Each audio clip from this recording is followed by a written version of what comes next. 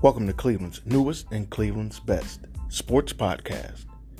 This is Two Guys and a Mic with your hosts Ron Pierce and Sean Davis. Let's go.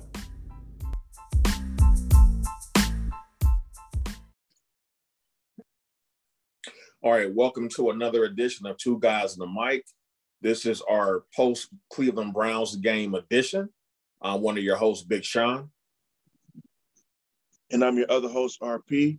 It's outstanding to be with you guys on this Victory Thursday post-game show one more time. It seems like we do pretty good on Thursdays traditionally. I think we got a pretty solid record on Thursday night games. Yeah. We've had our share of disappointments on national TV, but Thursday nights seem to be pretty fair to us. Most definitely. So last night wasn't much different. Last night was kind of crazy. Where did you go anywhere to watch the game? Did you go to No, not at all, man. I got off work and kind of chill, cook something to eat, and I just kind of isolated myself yesterday because I told you I wanted to be really focused on a lot of the subtleties of the game. We'll get into that, later. So I kind of like holed up in my room last night. Right. And watched it. And I honestly had a similar plan, but little bro came in town and hit me up like, "Yo, I got a ticket, man. You wanna hit the game up?" And I'm like, okay. Right. Right. I'm sure that ain't take much convincing. Yeah, easily swayed, bro. Easily swayed. So dig it. I went out to hang out with my fraternity brothers. Shout out to the brothers of Phi Beta Sigma Fraternity Incorporated.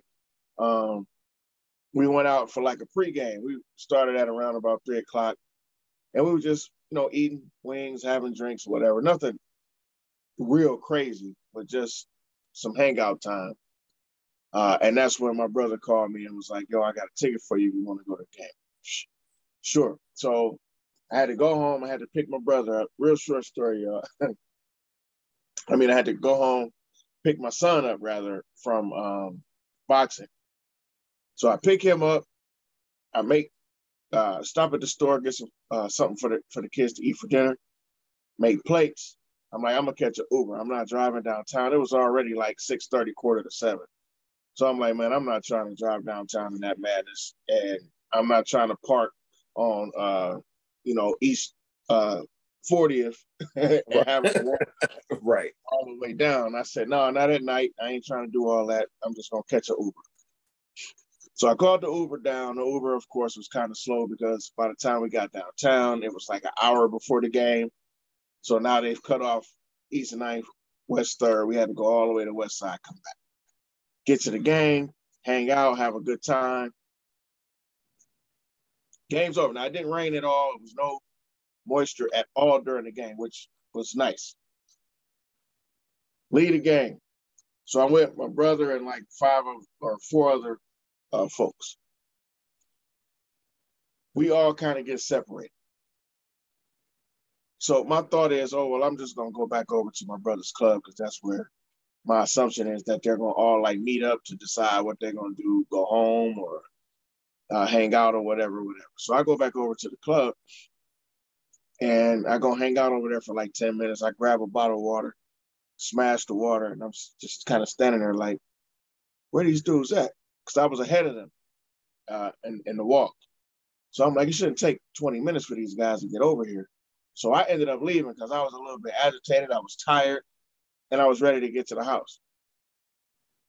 So I leave, and I hit my little app and for Uber because I'm like, I don't think I'm going to hang out tonight. I'm ready to go home. I told my wife I was coming home anyway. So I didn't want to go see if they were somewhere else. I just wanted to go home because I didn't even want it to seem like I was hanging out. I opened up the Uber app, bro. The first price that I got for a regular Uber was like $78. I said, hey, look, I said, nah. I was like, no, that's not happening. I'm not going home for $78. So I called my brother to see where he was, and he didn't answer. So I'm like, damn. So I called his boy. He didn't answer. I'm like, damn. I started to go to another club, but man, the line to get into that club was long. I heard they was trying to charge $30 to get in. I'm like, man, I'm not paying no $30 to get in and figure out where they at. I'm gonna catch one of these scooters, on the little sidewalk scooters, and I was like, I'm just gonna try to get outside of the activity. Right, bro, I rode up to like 12th Street. All the bars are closed too, by the way. Only thing that are open at this point is like nightclubs. So Okay. you can't like go into Southern Tier and like sit down, pull up while I wait for my Uber and drink a beer. Not everything is shut down. It's like 11:30, quarter to 12. I get up to Southern Tier on East 12. I look at the Uber app. It's down to 65. I said, I ain't go far enough. So I get back on the scooter, man. Now at this point, it's full-fledged raining. It's not misting. It's full-fledged raining. So I'm getting hit. It's kind of chilly. It's windy. I had on a cotton sweat jacket. So I'm starting to get soppy. Right. I get up to like East 30th, bro. I look at the Uber app. It says $62. I ain't go far enough. I keep going. I'm like, I'll probably go up to like 55th. I went up to 40th. When I realized at 40th, my phone was dying. Like it was on 3%. So I'm like, I never even looked at how much I had on my phone. So right. I'm like, I'm going all the way up to 55th. I got to make it up to 55th. I get up to 55th. It's like $53 for the Uber. I got 3% on my phone. I was like, screw it. Screw it. I'm just going to go ahead, catch this Uber. And I hit the Uber thing, sent the message, and I said, yo, I don't know, because it said he was 23 minutes away. I just sent him a message, yo, my phone is dying, but I'll be right here. And I hit send, and my phone shut off. So you have no idea so if this guy's coming or not. Yeah, like I had no idea if he got that. I didn't know if he was coming. Like if he saw that, I was like, man, I'm not coming to 55th and St. Clair for somebody I don't know if going to be there, right? I had no idea, but I stood there and I waited. And when I saw that damn truck pull up, it was the biggest life raft I've ever received. I told him, I said, man, if I knew you better, bro, I'll give you a hug and a kiss. She said, right. I'm contemplating if this dude don't come and I'm at 55th, what am I gonna do? Like, right. Nobody's answering their phones. Nobody, and now my phone is dead. Like, what am I gonna do? Right. Man, that is hilarious. But I'm glad you got home safely, though. Got home safe. That's the main thing. I got home at a decent time. Well, decent after having to wait for 25 minutes for right your Uber at. I probably got home about 12:45, 1 o'clock-ish, which isn't awful for what I ended up having to do to get to the house, because I was gonna have to wait a half hour-ish, 25 minutes for a ride. But okay, story time's over, y'all. Let's get into because that story would have been 100 times worse if we would have lost last night. Oh man, I couldn't imagine. Yeah, that story would have been 100 times worse. But I couldn't imagine. Let's get to the game a little bit. So yesterday, as we know, we said yesterday because it was a Thursday night game. Here we are, the day after. The Browns and the Broncos met on Thursday Night Football. The Browns won this game 17-14, which is the exact score that Sean called. Only 1 point off from what my score was, which was 17-13. So we both pretty much nailed what we expected the game in terms of scoring. We didn't expect a whole lot of scoring. We didn't expect, these two teams to all of a sudden become high-powered scoring teams. It's a lot of injuries. It's a lot of talent deficiencies on the Broncos side. But for us, it's a lot of injuries. It's a lot of people not there. A lot of things that make what we do click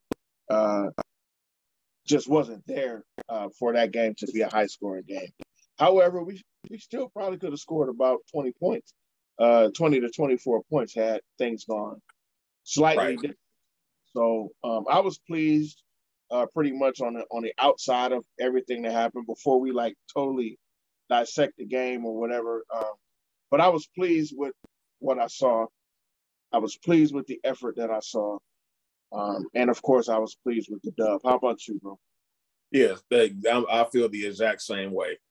You know, I don't want to dwell on anything, you know, negative at all with this game because of the circumstances we were going into the game.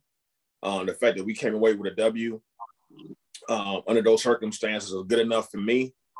They found a way to scrap it out, pull it out. And, you know, was completely ecstatic that we won that game, man, because that was a big win. You know, some people can just say, well, it was just Denver.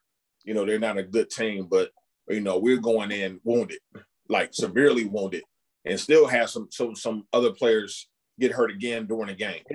Yeah. So, matter of fact, they had one get hurt doing warm-ups, Donovan Peoples-Jones, and then Denzel Ward, you know, left, I think, like in the third quarter or something like that. Right. So you lost another player. So despite all of that, all the adversity, all you know, negativity, you know, in the media, from the fans, you know, all week, you know, they came together as a team, as a unit, and that was truly a team victory yesterday. So I'm 100% pleased with everything that happened yesterday. Absolutely. 1,000% agree. It was a tough game. Like you said, I think the Browns showed a lot of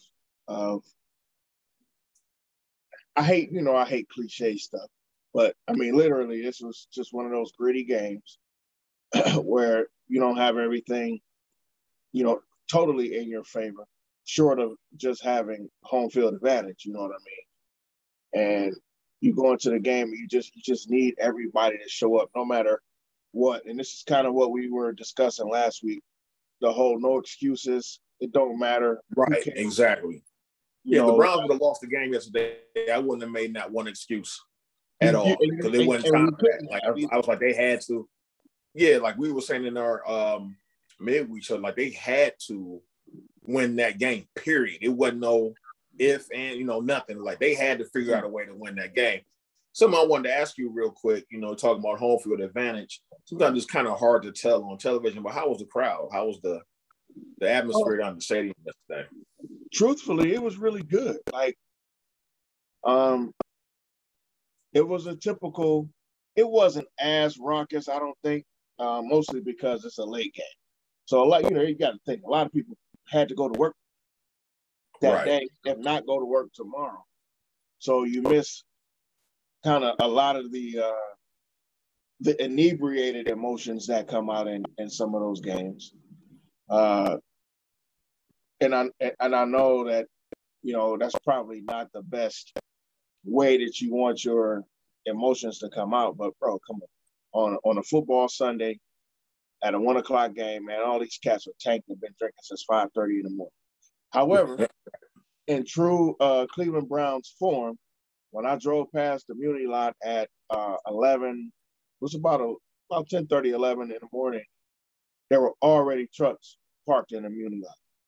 So, again, kudos and shouts out to, the Dog Pound Nation. We always show up. We're always hard as hell.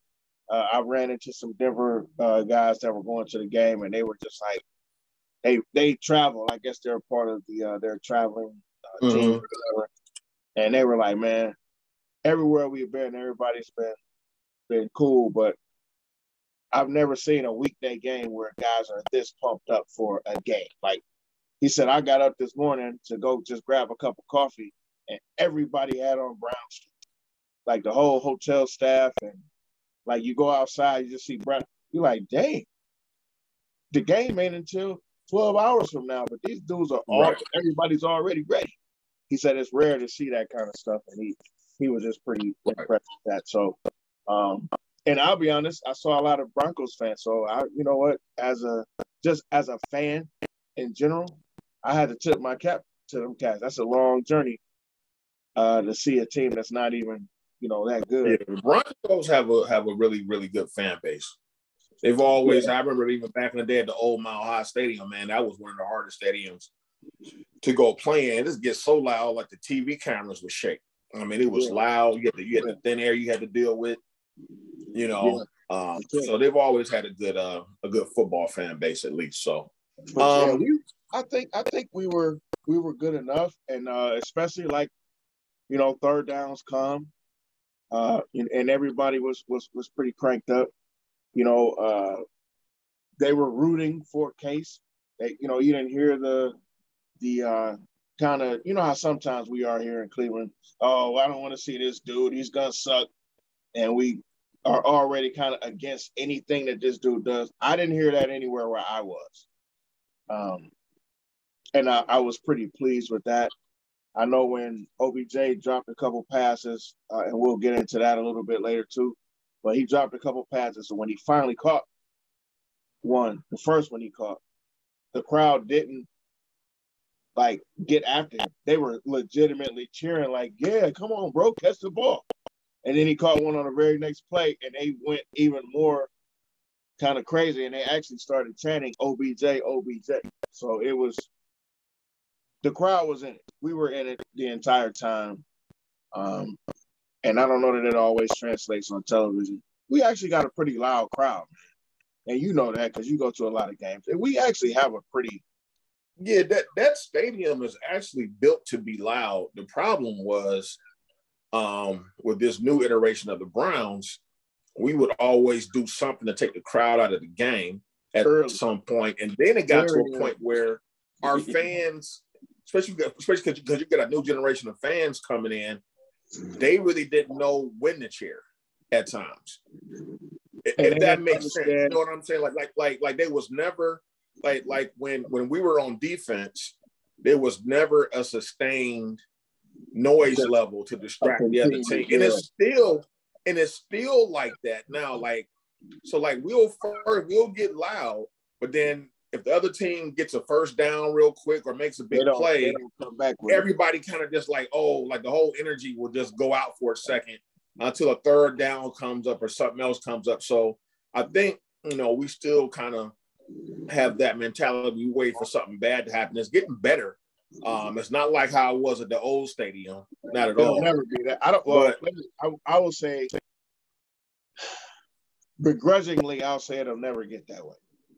I would love to think that something would happen to allow it to get back that way.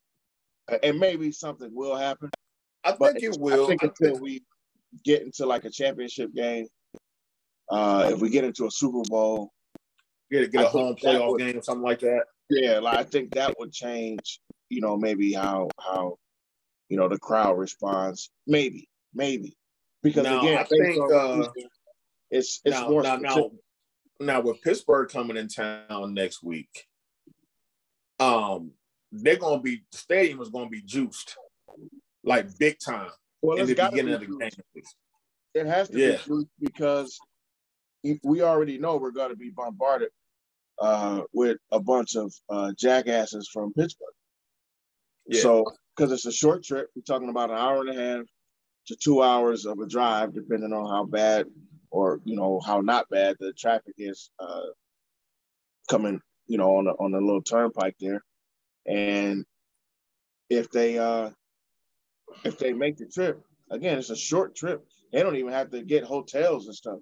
They can just drive up and go home afterwards. Hell, you and I drove to Baltimore and came home after the game. So yeah, we sure did. Yeah. They can make that little short trip, and it's going to be a lot of them there. So it's almost, you already know, it's a border war. It's already going to be that territorial thing. So we got to show up on the fan side of that, which I ain't worried about. Yeah, we're gonna be a little bit juiced up, and that's expected for a a divisional rival, a historical rival.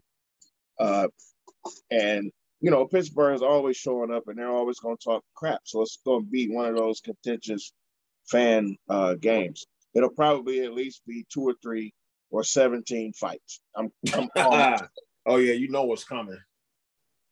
But you know what's coming.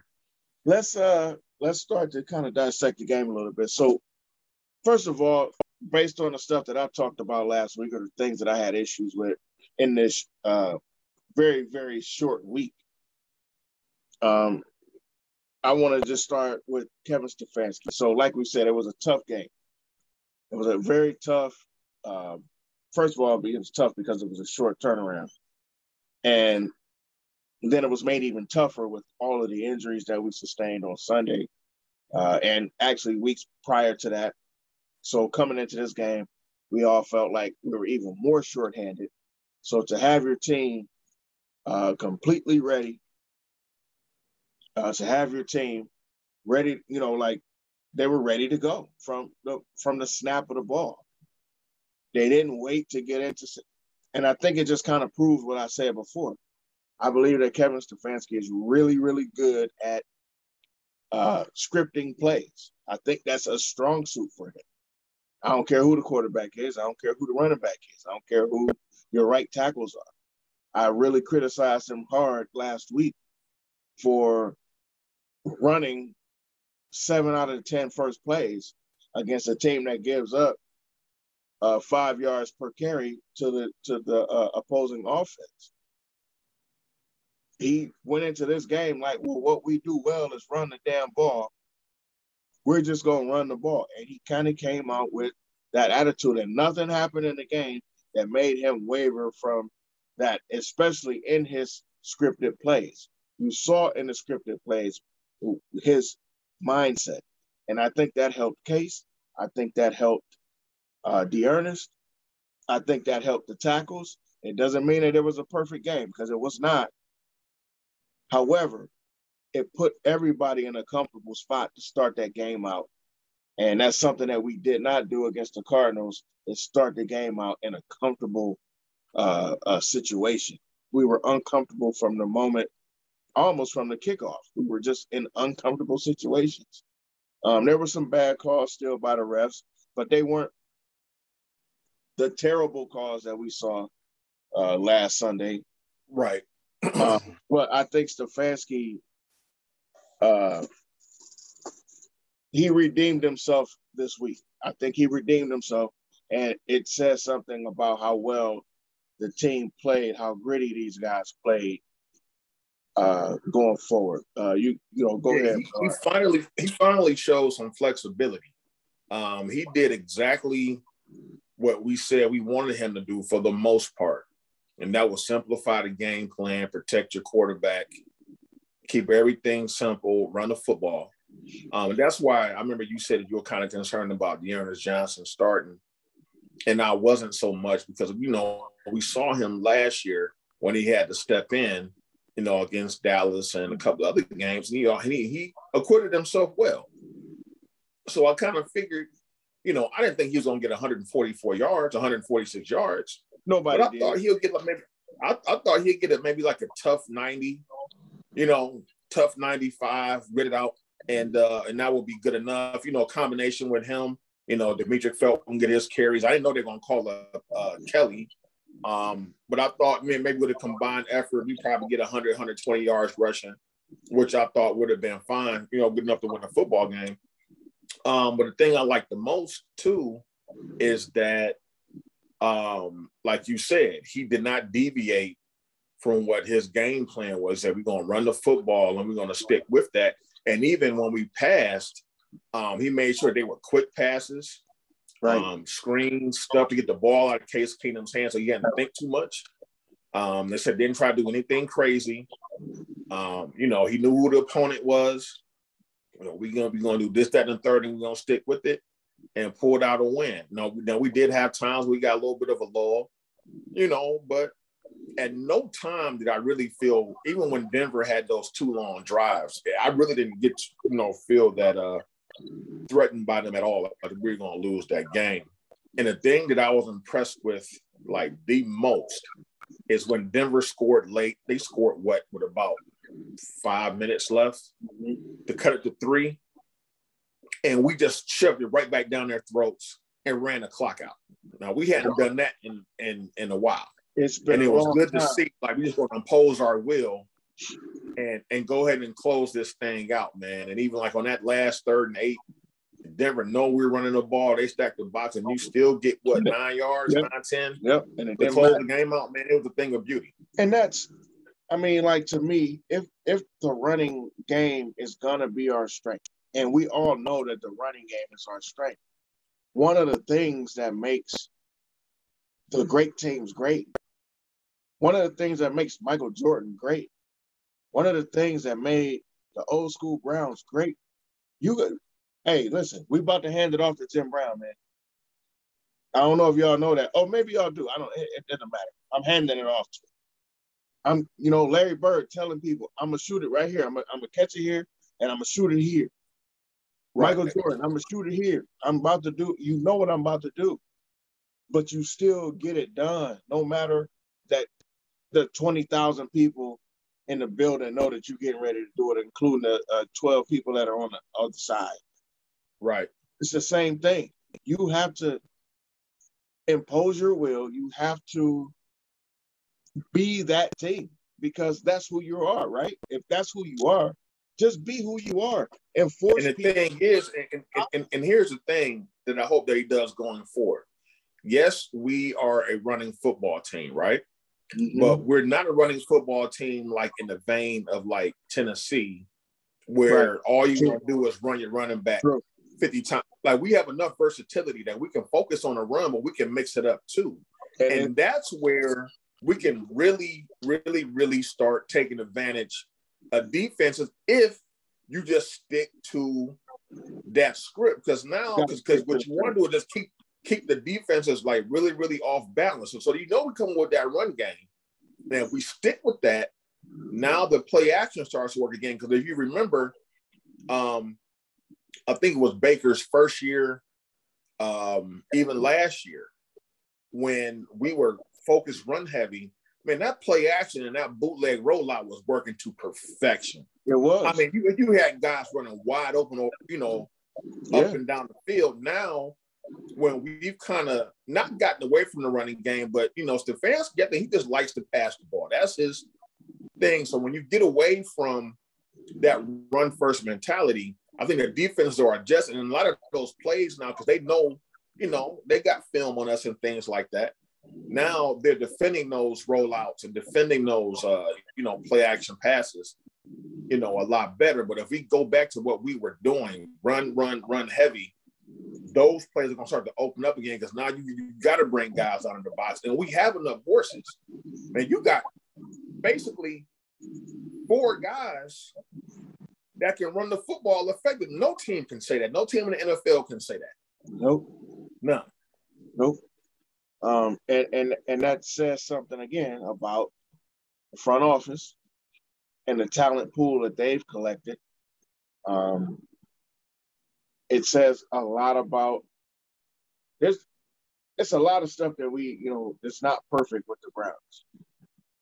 I'm starting to question the strength and conditioning coach at this point. Like, all these damn injuries. So, it's but that's everybody though, man. Every team in the NFL is getting hit hard. It's just it's a couple things that I'm concerned about. However, having I know you said you didn't want to talk about anything negative, but I mean, like, every week we got somebody going down. So I just wanted to point that out a little bit. However, no, that's cool. That's not necessarily negative. I'm talking about negative in terms of that's just fair. That's just fair in the that's just a part of the game. That's not negative. We're gonna have injuries. Every team is gonna have injuries, but it just seems like every week, literally since Sean said we had guys dropping like flies like 2 weeks ago, we've literally had guys dropping like flies every week. Like, we've had a string of 2 or 3 or 4 players, and you're like, damn. in my opinion, this is a product of them pulling back practices and less contact in the off season. That's that CBA. Yeah. I remember some of the veterans, like old school guys that retired, like Marcus Allen and some other guys were coming out when they started doing that. So that's going to hurt the players because you can't go half speed all in the off season, right? You don't have two-a-days no more. When you do have training camp, you only have contact a certain amount of days, certain amount of practices. You don't play your starters in preseason anymore. And then all of a sudden, now when the bullets start firing, you go on full speed, full contact. You're not giving your body enough time to acclimate to get used to the contact. And I'm not saying this because I'm an expert in it. I'm just going by what, former NFL players are saying about this. Because I tend to think that they're experts. The guys that have done this right before. I actually last night I ran into Eric Metcalf and Kevin Mack, and I didn't have my phone on because I had taken my jacket off and my phone was in my jacket. I was so angry with myself because I wanted to take a picture with them or kind of record what we were talking about. But when I saw them, I was talking to them about that. I asked them. And Eric Metcalf said, man, I never got hurt because of a lack of practice. He's like, I got hurt from running track plays when I said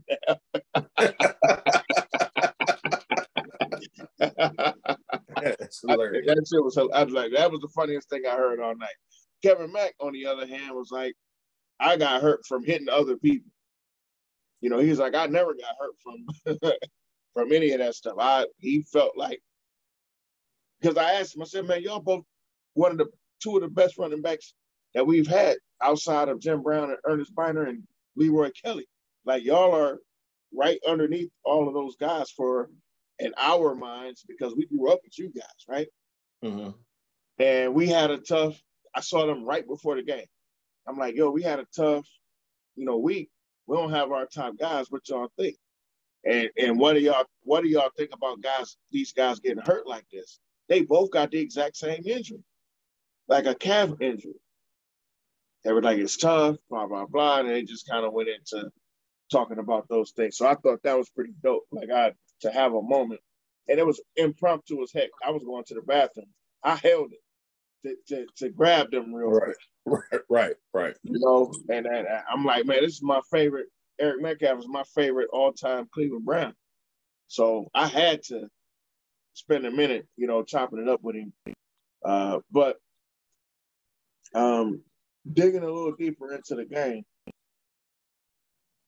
I know I was poking the bear a couple weeks ago talking about Case Keenum starting instead of Baker, and Case Keenum, being able to do as good as Baker was doing. The truth is, if you look at the numbers, they were very similar. I think Baker's numbers weren't like overwhelming, and I thought that maybe Case could do similar stuff just to keep the game, fair.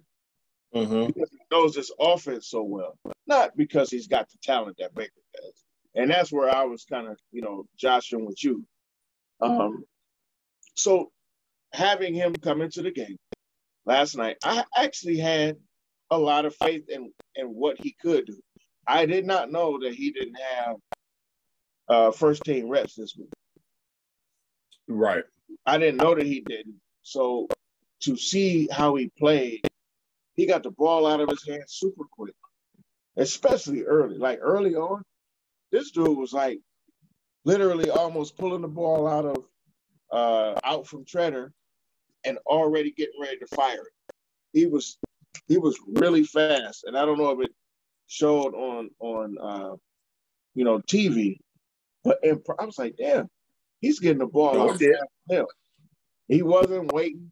Baker sometimes he tends to hold the ball, and I think he holds it more when he feels uncomfortable. I think when he feels that, or he wants to try to go downfield. Well, that too. And listen, people, there's some distinct differences between Case Keenum and Baker Mayfield. First of all, Baker Mayfield is more talented, period. Secondly, that wind, of course, always, per usual, was whipping through the stadium. And that pass that Case threw to a wide open OBJ that fell like 5 yards short. I don't think it was because of the wind totally. It was there's definitely a difference in arm talent.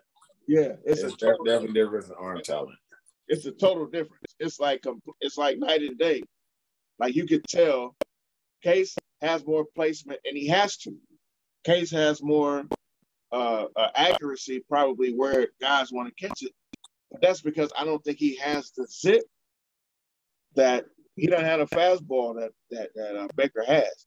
Baker's got a heck of a lot more arm strength. The problem is that Baker's hurt, and we may not see Baker, and we'll talk about that in a little while for a couple of weeks.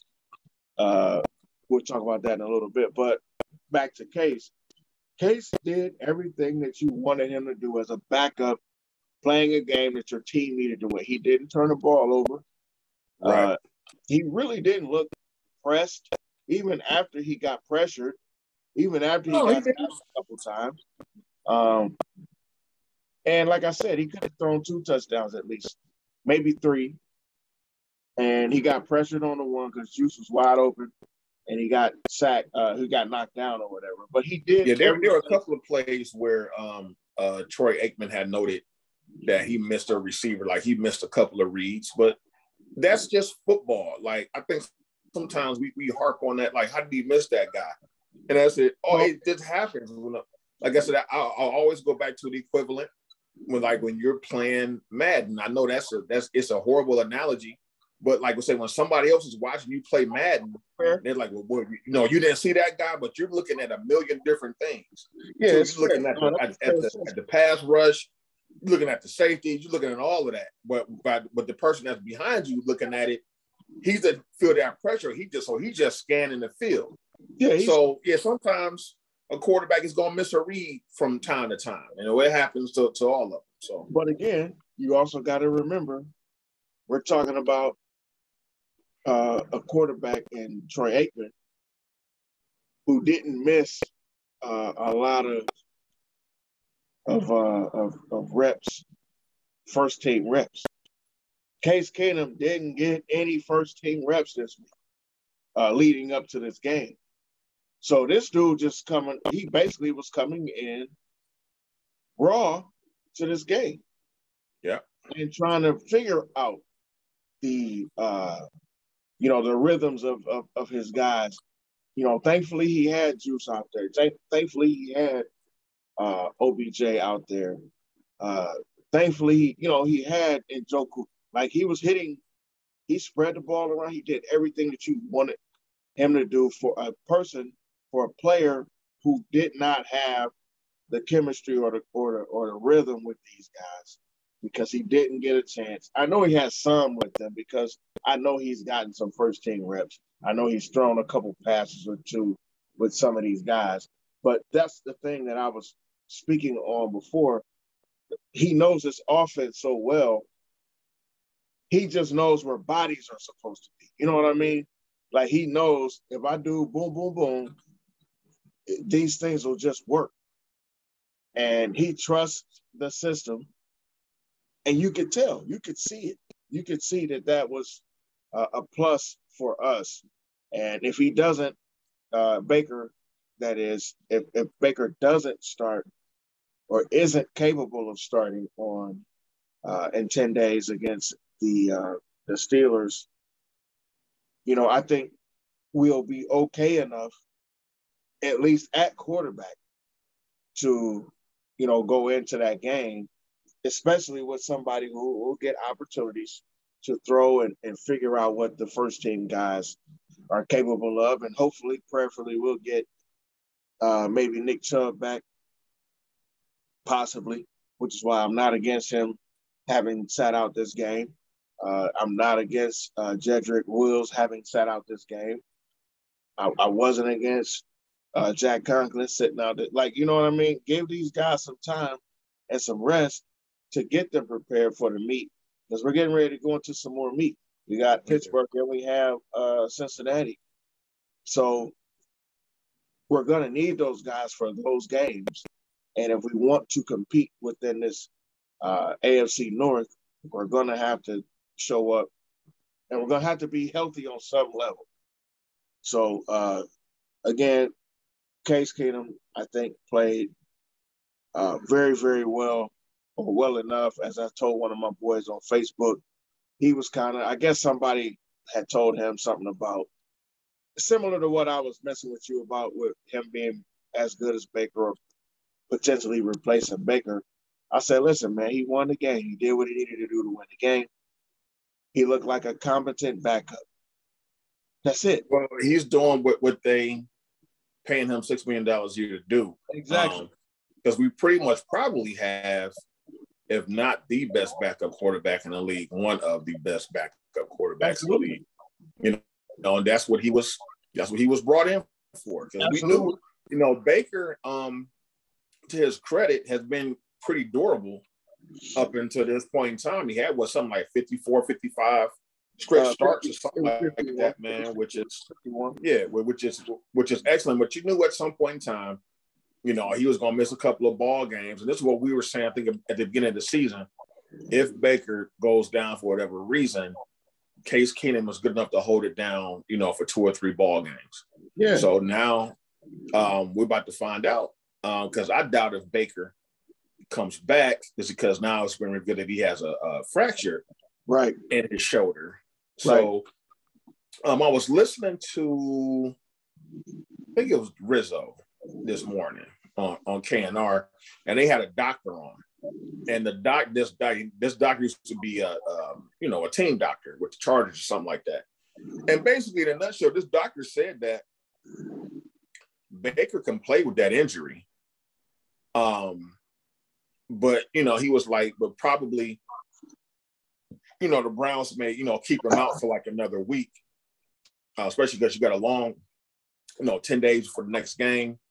So they might hold him out. And so just to give him that little bit extra time just to get comfortable. He said it's not going to, the labrum is not going to heal, of course. But he said the fracture, the type of fracture he has, he said something, he used some type of medical term where basically over a couple of weeks, something to happen where it'll be stable. And, you know, and that he can play as long as he's comfortable with that harness. And he said, as long as he doesn't like overextend his arm, his left arm again, and do something crazy, he was like, he can play with that. But I think the Browns are going to edge on the side of caution and not throw him out there against Pittsburgh, and then see if he's ready for Cincinnati. So Case, you know, he's going to get another opportunity. And hopefully, you know, if we get Chubb back, you know, do Pittsburgh is terrible against the run. And I know we're going to get into that maybe in our midweek show, but just keep everything again, like Stefanski, keep it simple. One thing, too, about Stefanski, now I've come to the conclusion, if the Browns are in the red zone, unless it's a game-winning situation, they're not kicking a field goal down there on 4th down. They're just not. Unless it's a game-winning situation, he's not kicking a field goal in the red zone. I've given up. I know everybody was chanting in the stands yesterday, kick the field goal. It's not happening. It's just not going to happen. Well, listen, let's be fair, at least somewhat fair. He went for 2 field goals where he normally would go for it on 4th down. The 52-yard field goal my man kicked, let me tell you something about that kick. First of all, I didn't think he was going to send that guy out there. I literally was, and again, people who don't know, when you're at the game, you get no information. Like, you're just watching the game. So you don't get a chance to hear from, as Sean was saying earlier, from Troy Aikman saying, I think they're considering it, blah, blah, blah, because you can't really see the interaction that he might be having with the people upstairs.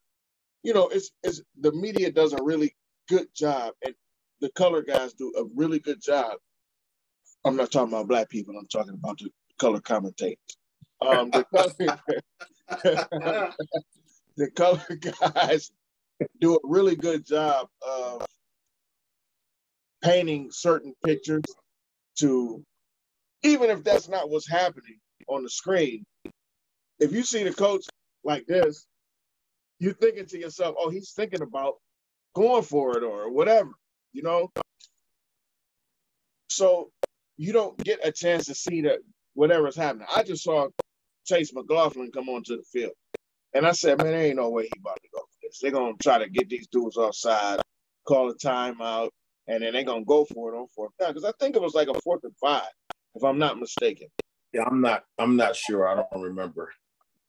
So when he sent dude out, I looked at my brother. I go, because we were kind of in the corner. So the dog pound was sitting here, and we were like right at the corner of that end zone. So, and that's the way he was kicking. So I said, hey, listen. Donnie's other friend was sitting on this side of me, and she was like, those things, those flags are flapping like this. I said, no, that's not the flag you need to look at. I said, look down that line. There's Dawson's flag and there's the American flag. So the American flag was kind of waving like this, like side to side, and Dawson's flag was going that way. So I said, man, I don't know why on earth they're kicking this, because this is the dumbest thing I've ever seen. Ain't no way he gonna make it. Listen to me. That dude would have made it from 60 yards. Right. It was right down the middle. And he would have made it from 60 yards, man. Like, he nailed that thing. He nailed that thing. I was like, wow. As soon as he kicked it, because, you know, we can't see down the middle, but I'm like looking, I'm like, that looks like it's still on the same line. It's still on the same line.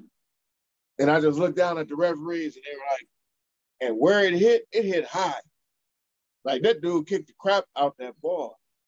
And I said to myself, I said, okay, my man got some faith in the damn field goal kicker. The next time he kicked the field goal and he got it blocked, I said, well, there goes that. He ain't never kicking it again. And I had to put my head down. I had to put my head down for a second. So, and I missed the block. So whose fault was it?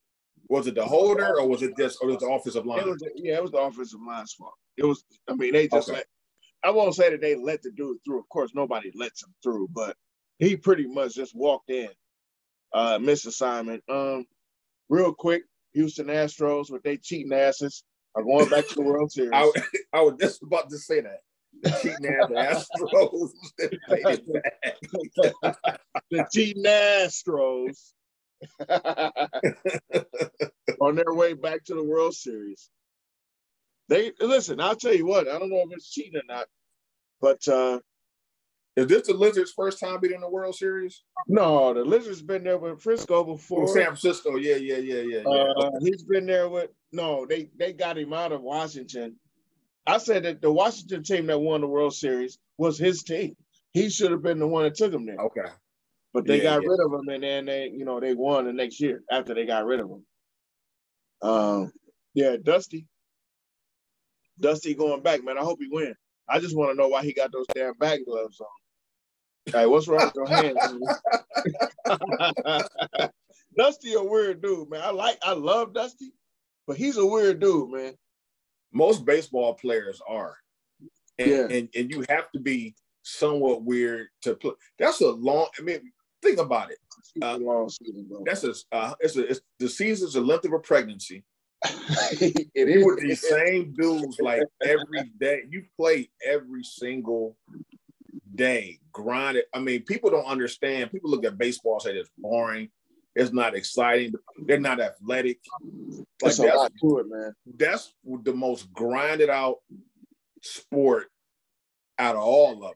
And imagine everyday grind. Like, you don't get any rest. You hardly. And imagine, bro. Not now. Not what we know now and what we see now. Imagine baseball back in the 70s, bro. When you're on a 9-game. I'm in Milwaukee. I'm in Chicago, and then I'm in New York for 9 games. And those 9 games could span a week and a half, 2 weeks. Yep. And you're just in these hotels, on these buses or on these commercial flights where you catching planes with regular people. So you got the same regular mechanical delays and all, you know what I mean? Like, can you imagine that grind all the time, bro? Right. That is why I care, or not care, but that's why I have so much respect for guys like Dusty, who played back in that time, Mike Hargrove, and those guys who played back in that time. These guys saw stuff that you probably wouldn't even believe. And it isn't even like now where you could call DoorDash and get some decent food. You mess around and call somebody thinking they looking out for you, and then you end up with the flu game, like Mike in Utah, because he got bad pizza, because these cats is coming after you. It ain't the same. Like, it's totally different now. And I ain't saying these guys got a cush job, because it's still 162 games. It's still a grind. You're still not around your family as much as you would like to. And when you're really good, like Boston generally is, or like the Astros have been for the last 6 or 7 years, you're going deep in the, bro, 162 games plus the divisional round, plus the damn NLCS, or the LCSs rather, and then the World Series, like 3, 4, 5 years in a row. Right. That's a lot of freaking, as you pointed out, bro, the grind, the day-to-day grind. I don't even know how you stay focused for this. Yeah. I've been so unfocused at this point. You know. Well, that's probably why, back in the 70s and 80s, they were popping so many pills. I'm sure. Yeah, it's probably doing uppers and all that type. Matter of fact, I know they were. I'm sure. To stay focused. That's because that's a tough grind, man. So anyway, congratulations to the cheating ass Astros. One of my cousins is a huge Astros fan. So Adam, if you listening to this podcast, or when you listen to this podcast, I'm not about to text you congratulations. So you're gonna give your congratulations to this damn podcast. So you're not gonna say it to me? No. Because my team sucks. So I'm being a hater right now. That's hilarious. But all right, let's get back to the Browns real quick, so we can wrap. You know what? I thought about this at the game. my last point, because I mentioned the quarterback, and at the time last week, the quarterback was Baker. Excuse me, I mentioned Kevin Stefanski. But I also mentioned the defense / Joe Wood. So defense played pretty good last night. They weren't, again, it was not perfection. But they played well enough to get past this team. They made some pretty impressive stops at times in the game. But I honestly saw this in the game as it was happening, and I said to myself, Sean is spot freaking on. We played the game that you would think we would play against a team that we thought we were better than. And it looked like he called a different game than he had been calling against the Chargers. It looked like he called a different game than he had called against the Cardinals. It looked a little more aggressive yesterday than it did in those other 2 weeks. Now, is that more aggressive because we weren't aggressive enough in those games and now we need to start being more aggressive? Or was it more aggressive because you didn't feel the threat on the backside? Because he didn't feel a threat. And that's why that's the problem. And that's what I felt watching the game. Like, I'm watching the game live and live in color on, in person. And I just felt like you don't ever see like single safety high because you send a safety into the box. Not against the Chargers, not against, you know what I mean? I didn't see that against the Chargers. But now you got a safety 9 yards off the ball, a single safety, 9 yards off the ball. What defensive scheme is this? And again, I'm not trying to bring negativity in it, but I saw it and I said, yeah, just observation. I was like, that's weird because we don't do that on a regular basis. And yeah, we made those plays, but my thought is we could probably always make those plays if we did that. One thing too, looking at Bridgewater. Bridgewater is beat up. And speaking of Bridgewater, how bad is Drew Lock? If you can't get, because Bridgewater was not healthy, and really, I don't know if you've ever had a quad injury before. I don't know if you've ever had a hamstring. I've had both, and I'm here to tell you what. If I had a quad injury on Sunday, especially the way I'm built right this moment, if I had a hamstring injury on Sunday, I'm not even riding a bike on Thursday. I don't want to go downstairs on Thursday. If I had a quad injury on Sunday, I don't want to do those same exact things on Thursday. This dude is out there with a quad injury, and he was questionable all the way up until the game. Yeah, I think he had a foot injury too. He had two. He had a quad and the foot. You can tell by the way he was walking. He was almost limping. He was trying not to show that he had a limp. And I was like, "Oh, this dude." So therefore, he can't get any zip, on his passes, and that's why Joe Woods coached the way he did. Like, he wanted a deep threat, and that's why you notice in the second half, Denver adjusted. So what they started going a little bit shorter, and hitting the flats.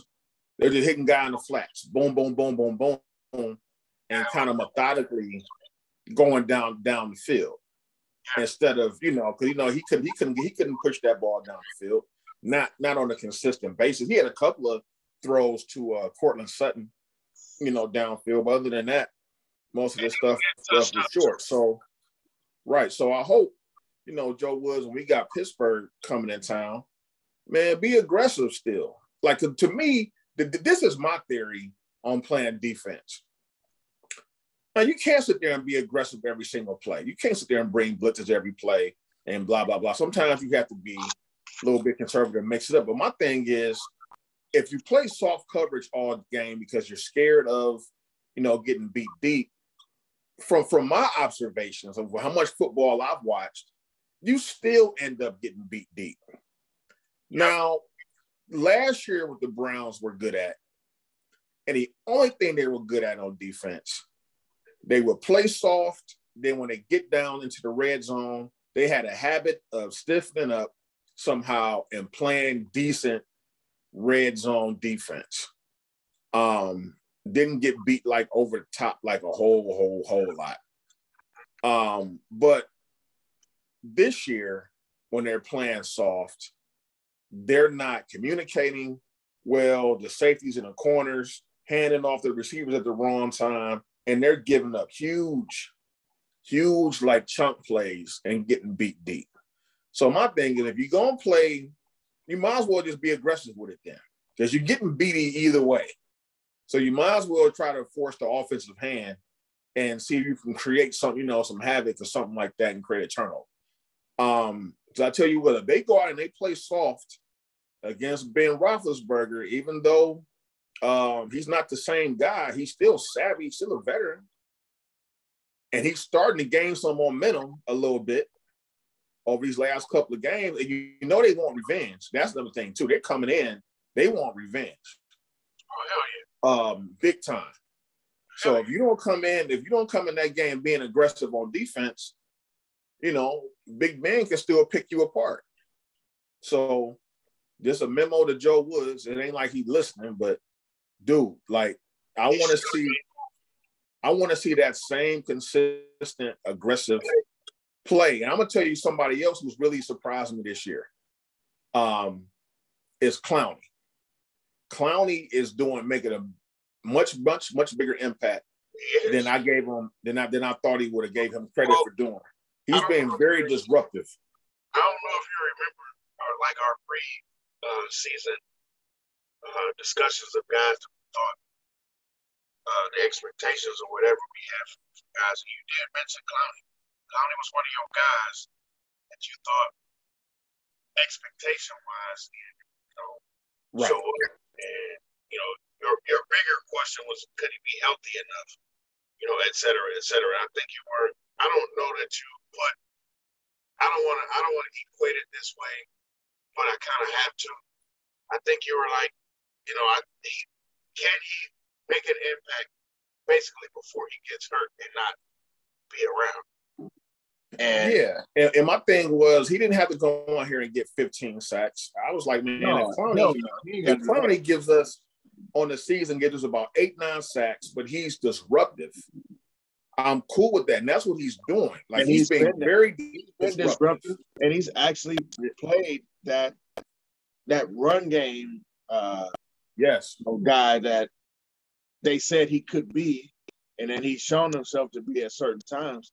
Like he blew up like 2 or 3 plays yesterday by himself. Right. All by himself.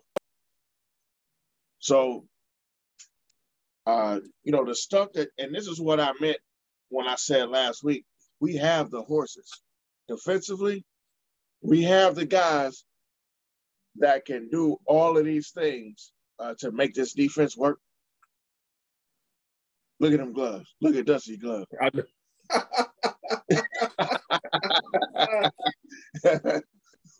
However,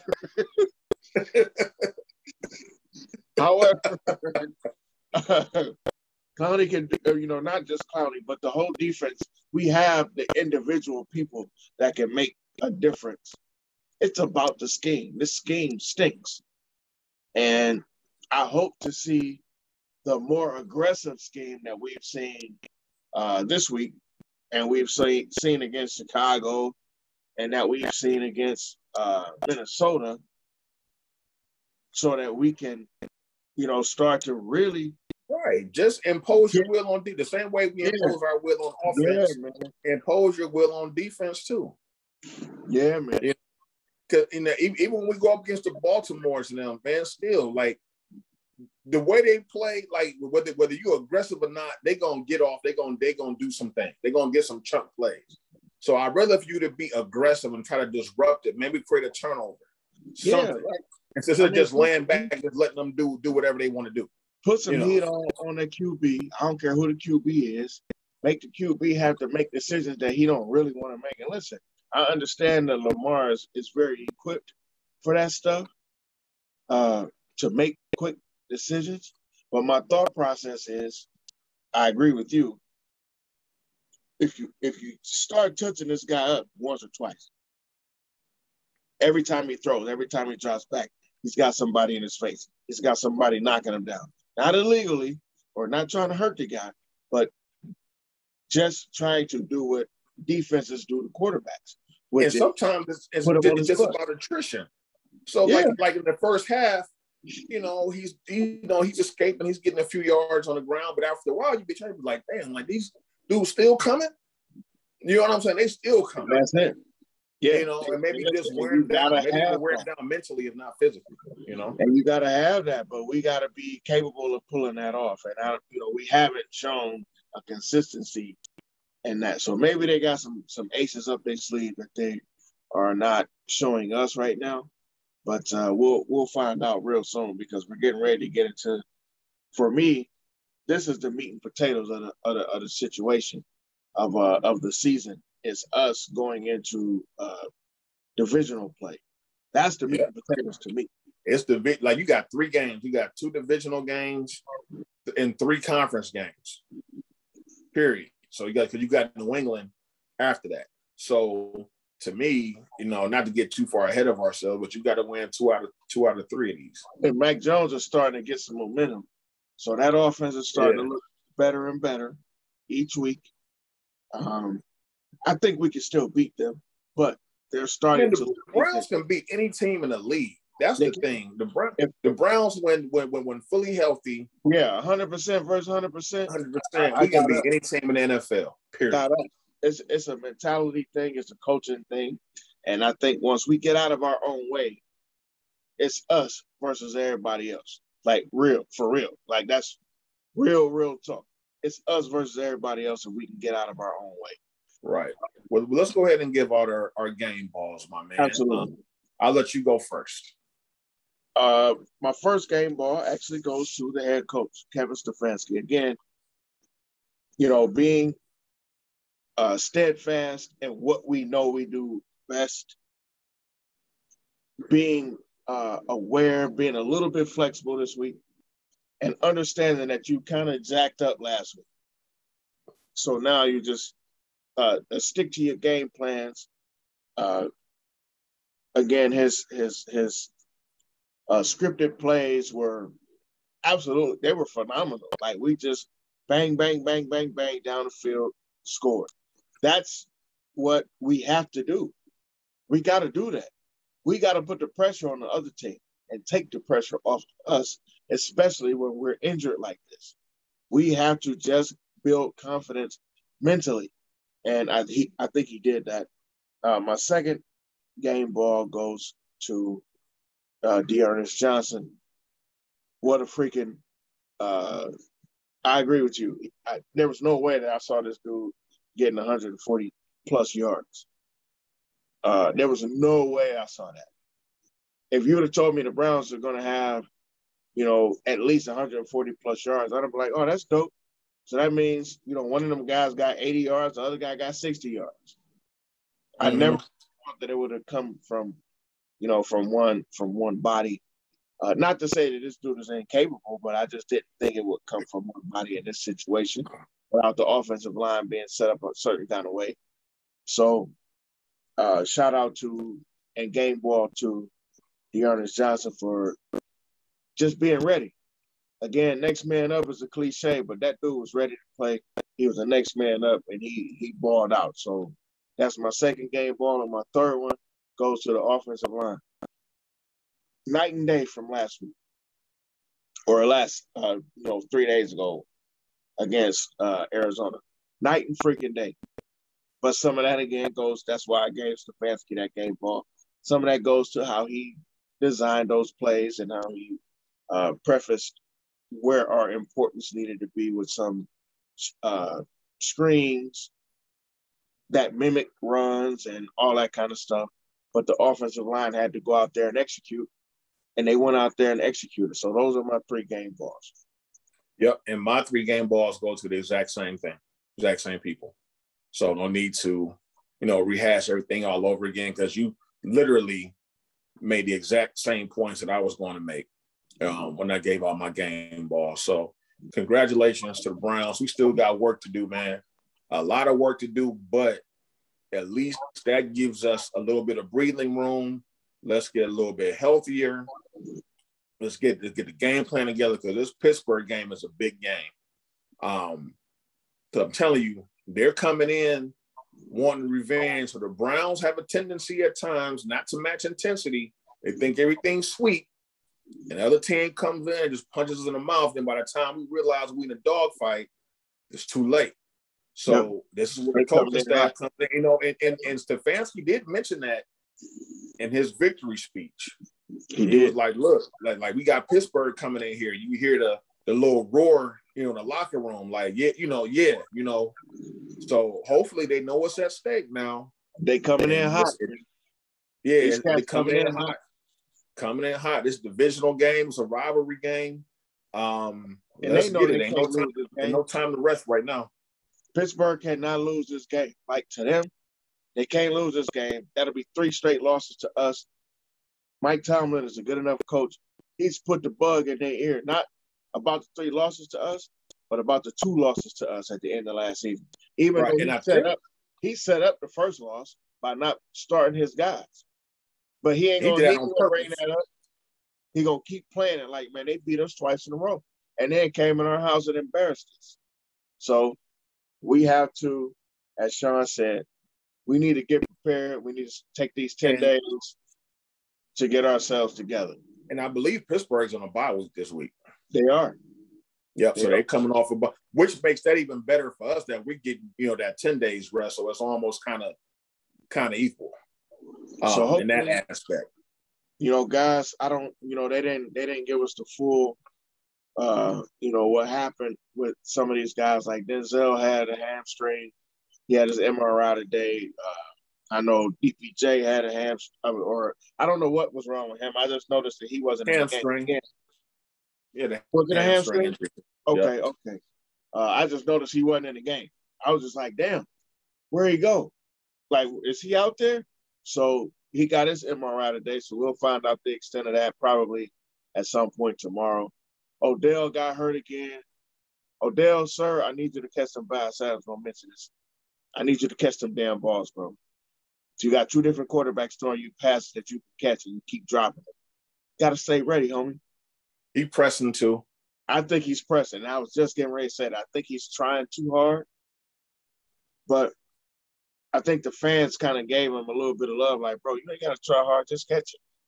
Just catch it. And I'm glad the fans are giving him some love because I think finally they're understanding how much we actually do need him. Everybody's like, we don't need him. We don't. Like, yes, you do. For one thing, too, real quick, the Browns aren't offensively, they're not getting the ball outside a lot at all. No. I mean, at all. Like, I haven't since Baker has taken over at the helm since 2018. I've never seen this much lack of production to our wide receivers. We've become a tight end focused, super pedestrian, screen pass offense, which is work. I mean, they're getting yardage and they're scoring and getting the ball downfield, but at some point in time, you have to get the ball outside. Let me tell you something, and this is what we saw clear as day yesterday, especially early in the game. Odell was getting double teamed. He had a safety over the top, and he had the cornerback underneath. Like, they were just boxing him in everywhere he went. Literally, I'd say the first quarter into the second quarter before they started releasing him on the single because we started running well. So now you started releasing him. And that's when I saw Case trying to throw that touchdown that was like a flutter to that dude. So you do need him because you do need to occupy those people. Because if you got two people over there, you can get passes off to other people. But right. And then also too, teams are going to put a lot of guys in the box. Especially if Case has to start another few games, they'll be like, all right, Case, you're going to beat us downfield. They're going to force Case to go to force. Yeah. And Landry kind of limped off at one point. I was like, oh my God. How he limped off, I was like, man. They said he was okay. If that dude hurt again after just coming back, I'm going to kill everybody on this team. So, it was good. Supposedly he's okay. Yeah, it was good to see. I'm sure he's going to be a little sore. But again, being able to have 10 days off and kind of rest and not have any practice, I think everybody should be okay.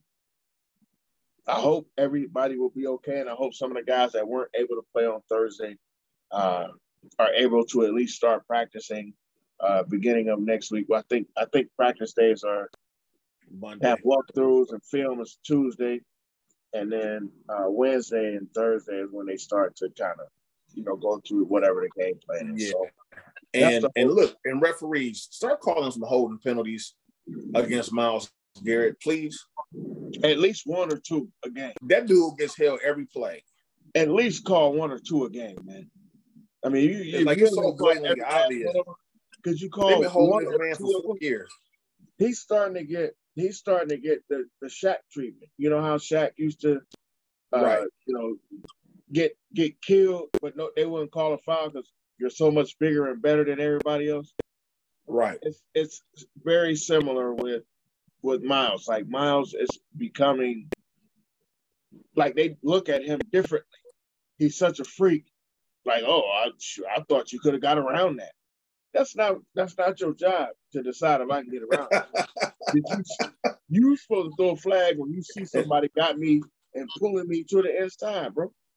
That's what you're supposed to do. I mean, they be having dude by the neck, pulling his jersey up. They don't call nothing. They don't call anything. Absolutely nothing. They don't call anything, bro. And it's atrocious. And anybody who says to me, like one of our radio talk shows, supposed sports talk folks, oh, I'm sick of people complaining about the referees. Well, what are they out there for? If they're not a part of the game, what are they out there for? They're out there to regulate the game, correct? Okay. And whether they call bad calls either way, if they're not calling bad calls all game the same way, it matters. If I get a first down and you call a phantom call, you mean I shouldn't get upset about that? And then you don't call the same call on the other side? Yeah, that's BS to me as a guy that used to play sports. I always confronted referees about that kind of stuff. Don't let this dude slap the crap out of me, but when I go down there and touch him on his hip, you blowing your whistle. I need you to be consistent, and that does help how you play. So it does affect the game. I'm not saying that we lose games because of them. I'm saying your bad calls do affect the game, period. So that's it for me, man. I ain't going to rant. I ain't going to go too far. But, again, shout-outs and kudos to the Browns, all 53 guys. Even if they didn't play, I think all these guys being on the sideline and all these guys kind of pushing and pumping, because I saw Baker, rooting and cheering for the team. That all matters, especially in tough games like this, and especially going forward as we're getting into, like I like to call the meat and potatoes of the season against the divisional rivals. And real quick, too, I want to give a shout-out to David Njoku. The reason why I want to give him a quick shout-out is because he wants to be more of a focal point in the offense. But all this guy does every week, and it's probably his last year here, but all this guy does every week is go out and do whatever they ask of him. Whether if he has to block all game, he blocks all game. Yep. If he has to make a couple of big catches, he'll make some big catches when you need it. So, because I know a lot of times we always denigrate athletes and say, hey, they're selfish and all about me guys and stuff, especially when they've been vocal. He was vocal last year about some stuff about wanting to get traded and stuff like that. And this guy comes out and he fights for his teammates every day. I know it's like yesterday, man. This dude was out there blocking his ass off. Yeah, every game and all game. And they said he wasn't a good blocker coming out of college. Yeah. But guess what? All he does and all he's been trying to do is, as Sean pointed out, is be a good teammate and start doing things that you claim I can't do. And you can't do that. So hopefully we utilize that to something good so that we can, build on him. And I like to see David around, but we'll see how that works out. Exactly. I know that was kind of random, but I just wanted to throw that out there, man, because I've been noticing that the past couple of weeks, even last season. Like, this guy's been a stellar teammate, and he kind of stopped mouthing off, and he does like a lot of little things. And he pulled that trade off the table too, which I thought was like, damn, that was out of nowhere. Like, he didn't want to get traded after a certain period of time last year. Like, no, I'm good. Just take it off, take the trade off the table. I'm good. So that, all that is important in terms of building the chemistry amongst the team and the teammates. And that's fine by me. I like to see that guy back next year if I had anything to say about it. But it's all good. Bro, thank you for being here. I know I don't have to thank you. I know you're going to say that. But thank you for being here. I appreciate your time. I'm glad we were able to make time to bust this show out. As everybody found out, we had technical difficulties yesterday because I was being a cheapskate and didn't want having trouble getting home from the game, so we couldn't record right after the game last night. Sean was like, man, we recording that? I'm like, bro, just as I'm just getting onto my scooter, bro, we'll just do it tomorrow. Right. Because I had no idea you was going to the game, so I thought I didn't either. To be completely, I thought you was going to be ready to go right after the game, but it doesn't matter. Neither here nor there. We got the show in. That's all that matters. So make sure you guys check us out on Spotify, Google Podcasts, Anchor, Apple Podcasts, all streaming platforms. 2 Guys on the Mic 216 on Instagram, 2 Guys on the Mic 216 on Facebook, and YouTube. Same thing, same handle on YouTube as well. So we're gonna bid you guys adieu, and we'll sometime next week, we'll see you guys again during our midweek show. So just stay tuned. All right, y'all. Peace. All right, man. Peace out. Appreciate y'all. Love you, bro. Love you too, man.